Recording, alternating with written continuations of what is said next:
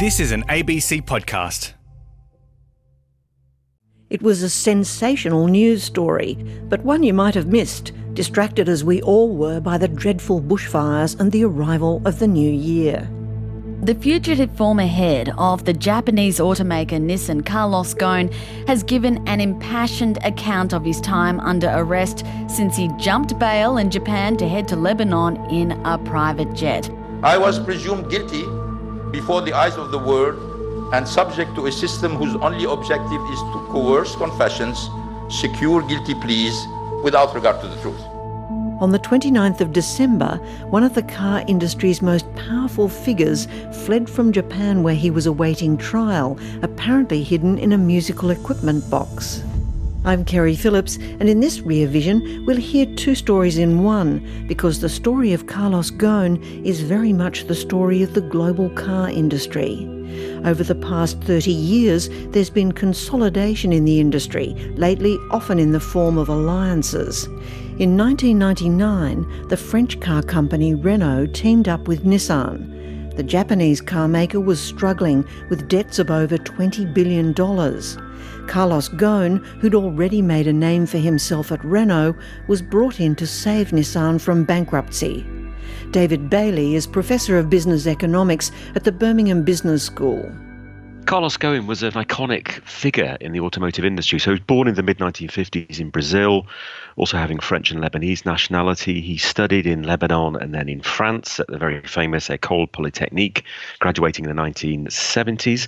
His career first started at the French tyre maker Michelin, and he spent 18 years in various divisions, moving around Michelin, becoming increasingly important.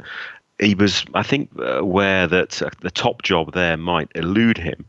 So he was headhunted and moved to Renault in the mid-1990s and was soon put in charge of their South American division, where he did very well.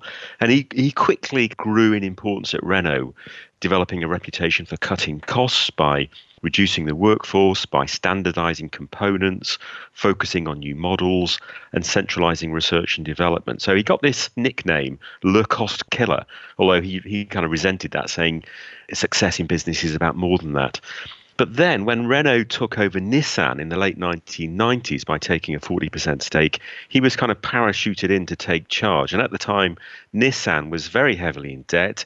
It lost money for much of the last decade. And he really embarked on a big restructuring that involved shedding about 1 in 7 jobs, closing factories, very much against the kind of Japanese way of doing things.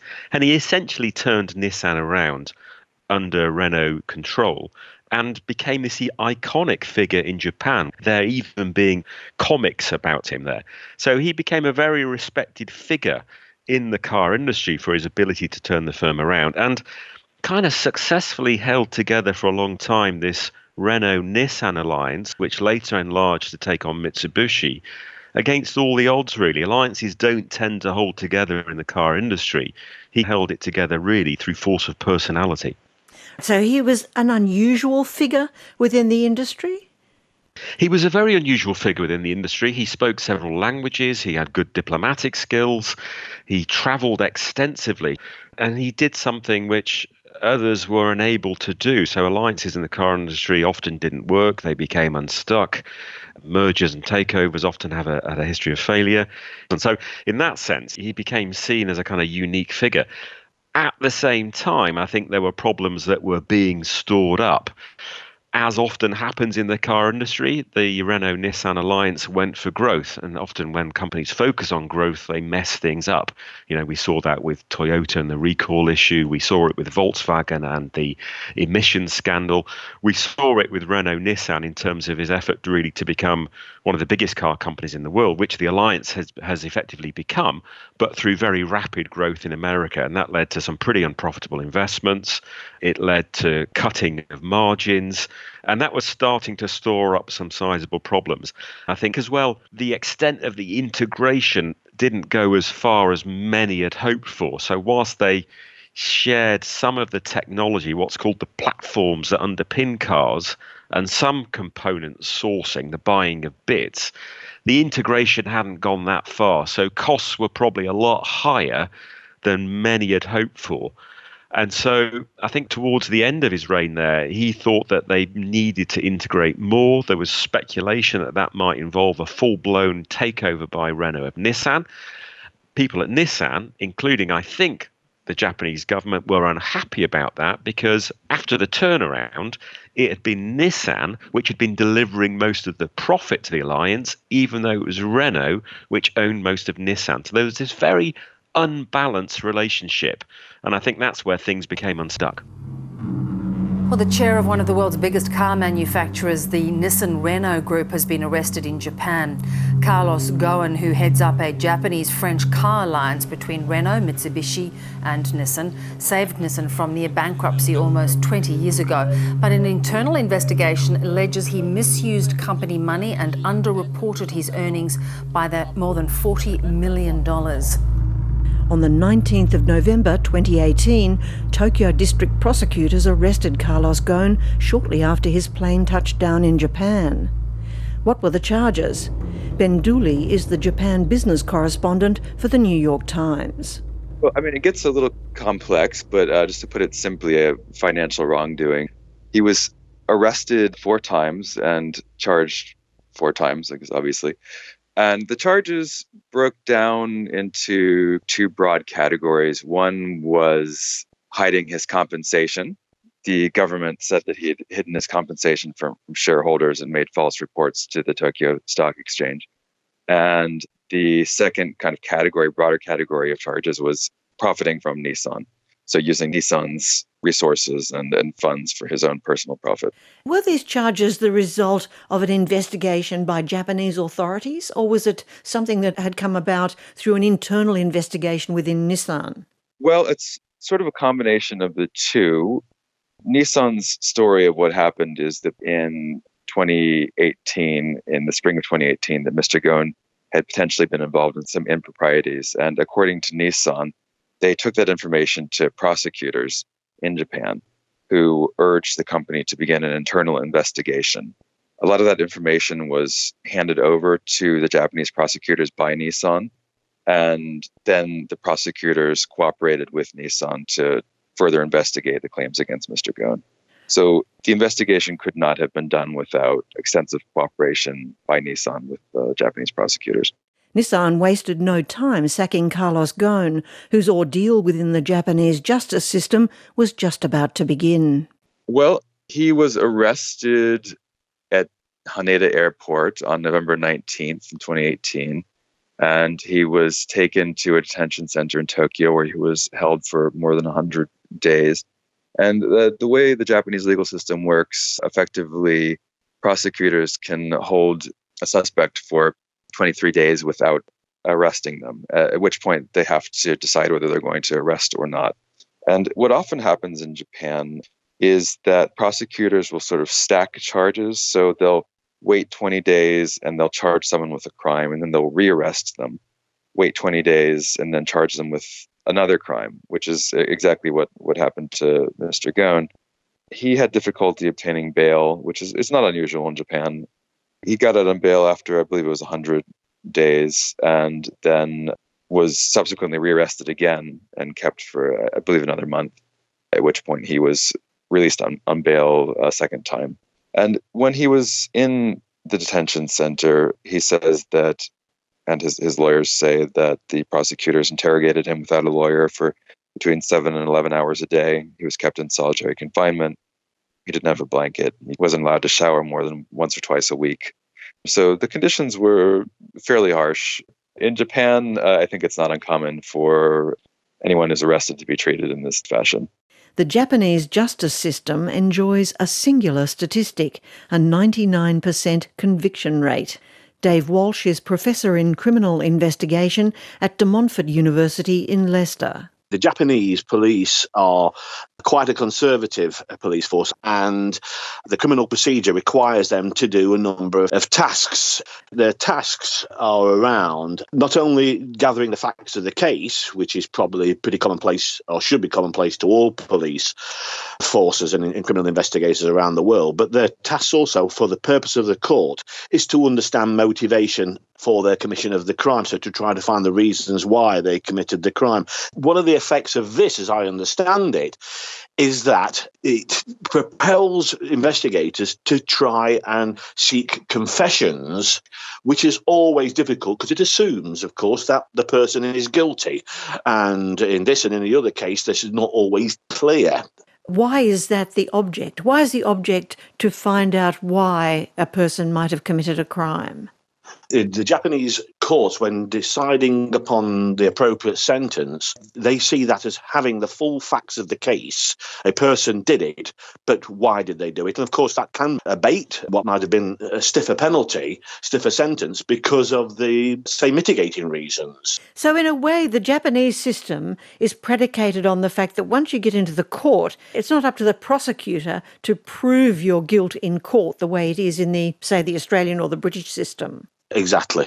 Do many cases go to court without the person having confessed? It's certainly much, much less than in other countries. The confession is seen as the queen of evidence, or in some cases the king of evidence, but whichever, you can see the importance attached to the confession. In the West, we're used to white-collar lawbreakers, especially senior executives in big organisations, being treated somewhat differently from your common criminal. But how is white-collar crime regarded in Japan? Luke Nottage is a professor of law at the University of Sydney Law School. Well, this is an interesting aspect of the Goen case for me, because, as you say, white-collar crime isn't often, and certainly successfully prosecuted in many countries, even developed economies, if you think of the global financial crisis and how few people actually got jailed. Whereas a good aspect of the Japanese criminal justice system is that prosecutors feel that it's their professional duty to also go after white-collar crime and go after quite high-profile, well-connected individuals, even well-connected politicians. The famous case involving a senior LDP politician. Prosecutors went after him. No one was expecting this godfather to be prosecuted. But in white-collar crime, we've also seen, for example, a high-flying, young, very initially seeming successful CEO, Horie, developed a big company 15 years ago. He was eventually prosecuted for securities law violations. Actually, he's been in the media saying, oh, Goen's getting the same treatment as me, but I couldn't afford to run away. I don't think he quite said that, but it's an example of prosecutors going after white-collar crime as well. The key point about the overall Japanese criminal justice system, which has been well reported in the media and now being sort of debated on both sides, is the fact that once prosecutors bring their cases, they achieve a 99% conviction rate on average. But it means that if they are sure, as they see it, of securing a conviction, they will even go after white-collar criminals, alleged criminals, even if they know it's going to be hard to get the evidence and nail the case. In late April last year, Goen was finally released, having posted about $20 million in bail. He had to hand over his 3 passports, and there were significant restrictions on what he could do. He was in something like house arrest, but he was free to move around Tokyo. He traveled with his daughters who came to visit. Prosecutors had placed cameras in front of his house that tracked his movement or his comings and goings, but he had dinner parties and people came over to visit. The one condition that was considered, I think, fairly onerous and unfair by many was that he wasn't able to meet with his wife. So after April, from that time on, he was forbidden to have any contact with his wife at all. He only spoke with her twice on Skype or something. I'm not sure exactly what app they used, for about a total of 2 hours. And the reason for that ostensibly was prosecutors said that he could conspire with her to tamper with witnesses or evidence. But, he argued that if he wanted to do that, he could do it with anyone. I mean, any of these people who he was meeting with freely. So why prevent him from meeting with his wife? And I think his feeling, and many people agree, was that it was a pressure tactic that was intended to try to get him to confess to his alleged crimes. You're listening to Rear Vision with Kerry Phillips on Radio National, RN. This is the story of Carlos Ghosn, the celebrated car industry chief who rescued Nissan from bankruptcy and took his Auto Alliance to the top, before falling foul of Japanese authorities over allegedly underreporting his income and spending company money on personal expenses. The former boss of the car company Nissan has fled Japan, where he was facing trial over allegations of financial misconduct. Carlos Ghosn has succeeded in slipping out of Japan. Even his own defence team have been left dumbfounded. We didn't know anything about it. It's a complete surprise. We still have all his passports. A BBC report on Carlos Ghosn's flight from Japan. What's known about his sensational escape? The basic idea is that he walked out of his house, and there is footage of him doing that, leaving his house, and he walked down the street to a nearby hotel. And we have footage of that from the Japanese authorities. At the hotel, he met with two men, and he went with those men to Osaka by bullet train. And in Osaka, he entered a hotel. After this, it gets a little hazy, but he went into the hotel and he never left, basically. The two men came out by themselves with a box. We believe he was in the box. The box was for holding audio equipment, so speakers and that sort of thing. And the box was taken to the airport in Osaka, and it was taken through a private jet terminal, put on a private jet, and then the jet took off and flew to Turkey.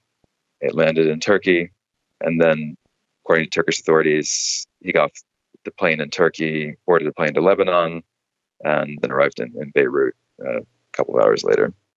I was presumed guilty before the eyes of the world and subject to a system whose only objective is to coerce confessions, secure guilty pleas without regard to the truth. I have come to learn that my unimaginable ordeal over the past 14 months is the result of a handful of unscrupulous, vindictive individuals at Nissan, at the Latham and Watkins law firm, with the support of the Tokyo Prosecutor Office. A week after his escape, Carlos Ghosn held a press conference in Beirut. Speaking for nearly 3 hours to more than 100 journalists, he passionately protested his innocence, claiming he was set up, a victim of a corporate coup. Ben Dooley was there for the New York Times. It's hard as an outside observer to say with any certainty what led to his downfall. Nissan denies the idea that this merger with Renault was what was behind it. I mean, they would say, and the prosecutors would say the same, that the reason why Mr. Ghosn was arrested is because he had done wrong, that he had engaged in these acts of financial wrongdoing, and that was the reason that he was arrested. Mr. Ghosn, if you listen to his story, he says that the main reason this was a corporate coup against him, and the main reason for the coup was that people were afraid that he would effectively make Nissan French. I think there's probably some truth to both accounts, but it's really very hard to say. There were tensions emerging, I think, for a number of reasons. Firstly, his effort to really grow market share in the United States, it kind of started to store up some big issues. Some unprofitable investments, I think, big discounting of cars, big fleet sales in America that then resulted in declining resale values of the car in the second-hand market. So there were kind of issues starting to come up. At the same time, it's thought that he was looking for further integration. Now, at the time they were talking to Fiat, my own best guess, we don't really know, is that he was looking for some sort of restructuring whereby Fiat would come into the equation, into the alliance, and there would effectively be a takeover of Nissan. Now, we don't really know what happened, but I think it is plausible that at that point, Nissan executives, who were unhappy anyway about the nature of the relationship, effectively engineered a palace coup to take him out. So remember that in the run-up to this, there was this very unbalanced relationship in the alliance whereby Renault had over 40% of Nissan shares. They also had voting rights and could appoint key directors. Nissan, meanwhile, only had 15% of Renault shares with no voting rights. And yet, until relatively recently, where Nissan's done very badly, before then, Nissan was delivering most of the profit to the alliance. The other factor, I think, which was causing some concern is that the French government has a 15% stake in Renault and is seen as quite influential. So there's this unbalanced relationship. At some point in the future, I think they may have to reconsider rebalancing that, whether that would involve the French government giving up its stake to allow Nissan to have a bigger stake is an interesting question. But the French government doesn't want to do that. It sees Renault as a strategically important company. In recent years, Mazda and Toyota, Honda and General Motors, VW and Ford have all announced joint projects. David Bailey says alliances between car-making companies like the ones that Ghosn built are critical to the future of the industry. The car industry is going through a very significant transition away from relying on petrol and diesel, increasingly towards electric cars and in the future autonomous cars. I think we'll see more change in the car industry over the next decade than in the previous 100 years. What's becoming increasingly important is scale. So companies have got to be big in order to generate the profit to put into research and development and developing new products. So developing genuinely new cars is very expensive. Developing the technology that underpins the car could cost a car company anything up to $1 billion, huge amounts of money. So every time they develop a new technology to underpin the car, they're effectively taking a big bet on the future. In order to then recover the costs of that development, to deliver a profit to put back into research and development and paying shareholders, you need to sell a lot of cars. Now, that means that you've got to share that technology, that platform across different brands. Think Renault, Nissan, Mitsubishi, and also across different models. So increasingly, the industry is about developing the underlying technology platform, whether that's involving petrol, diesel or electric or all three in the future, and then trying to recoup as much of that as possible through very big scale.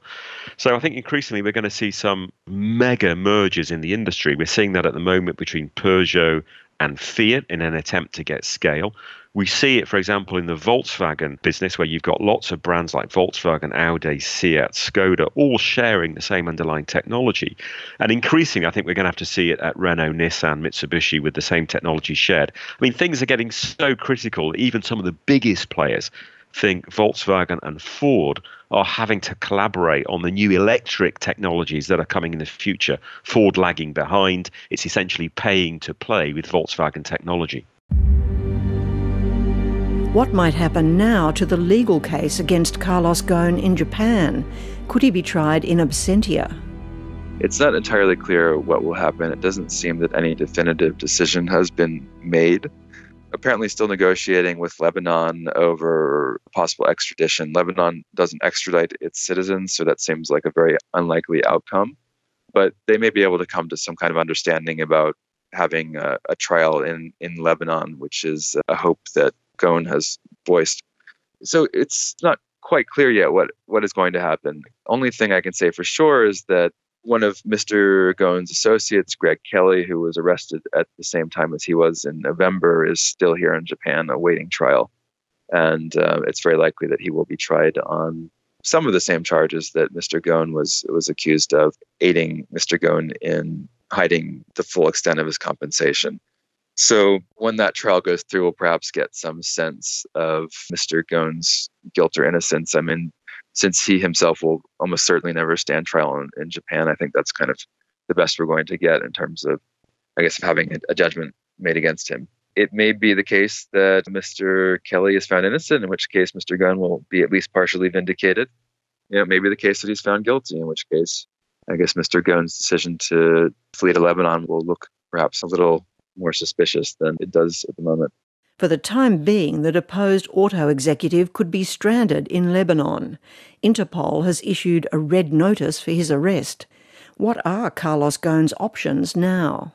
It's hard to say.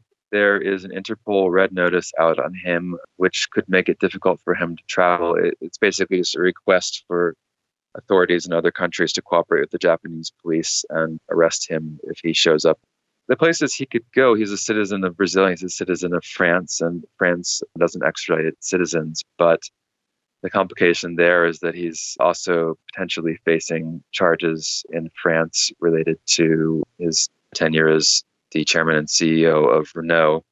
I think no decision has been made yet about whether he will be charged or not, but there's an investigation into some of his spending there on a party at Versailles. So it's difficult, I think, for him to leave the country for the time being and maybe for many years. It is important for me to emphasize that I'm not above the law, and I welcome the opportunity for the truth to come out and to have my name vindicated and my reputation restored. I did not escape justice. I fled injustice and persecution, political persecution. Could the former car industry titan ever make a comeback? Carlos Ghosn had a fantastic reputation in the car industry before all the issues blew up in Japan. Now, if that legal situation is sorted out, could he ever return to the car industry? Possibly. He has a great reputation in terms of cost cutting, in terms of looking ahead into the future. One of the interesting things that he did at Renault Nissan, for example, was really invest very heavily in electric technology, way ahead of many other mainstream rivals. He was coming under a lot of criticism for that, but actually it turned out he was right. It was the right sort of thing to do and the right prediction of where the industry would go. So I think he's still got a lot to bring to the industry. Whether or not his reputation is now so tarnished by what has happened, he would ever be taken on by a big company, that's a different issue, I think. I can't comment on whether or not Carlos Ghosn is guilty of the crimes that he's been accused of. What I think is plausible is that there was effectively a coup against him in Nissan, perhaps with the involvement of the Japanese government, I don't know. But I do think it is a plausible story that effectively he was taken out by the Nissan side of things because they were concerned about a full-blown takeover. Where that leaves him in the future, I think, is an open question, because I still think he could bring a great deal to car companies. Could he ever make a potential comeback in some sense? I could see him playing a role in the car industry in the future if his legal position is sorted out. From my point of view, there is another part here in terms of, can Renault Nissan hang together in his absence? Whether or not Renault Nissan holds together after Carlos Ghosn, I think, is a very big question. We've got these tectonic plates that are moving in the car industry. So it's clear that increasingly car companies need big scale to develop the new technologies that will be needed. Now, on the one hand, Renault Nissan haven't really integrated that much, so they could go a lot further to remove costs, to share technologies and share platforms. But there seems a lot of resentment on the Japanese side in terms of doing that. Now, Carlos Ghosn held it together through the force of his personality. They're going to have to find another way of keeping this going. There's a really big job to be done there in trying to get the companies to operate together, to share technologies, share platforms, find ways to reduce costs. I certainly think there's a pressure on them to do that, because if you break that alliance up, they become quite small firms, and they're going to find it increasingly difficult to compete with the really big giants. And whilst all of this has been going on, Renault had been previously talking to Fiat. Well, that was eventually called off after intervention by the French government. But Fiat are now teaming up with Peugeot. And I think that sends a bit of a shock to Renault, Nissan, Mitsubishi, in the sense that other players are increasingly teaming up. They perhaps need each other more than ever. So the pressure is on to find some way to make this alliance work. They've got to figure out a way to do that. David Bailey, Professor of Business Economics at the Birmingham Business School. The other guests were Ben Dooley, the Japan business correspondent for the New York Times, Professor Dave Walsh from De Montfort University, and Professor Luke Nottage from the University of Sydney Law School. Isabella Tropiano is the sound engineer for this Rear Vision. Bye from Kerry Phillips.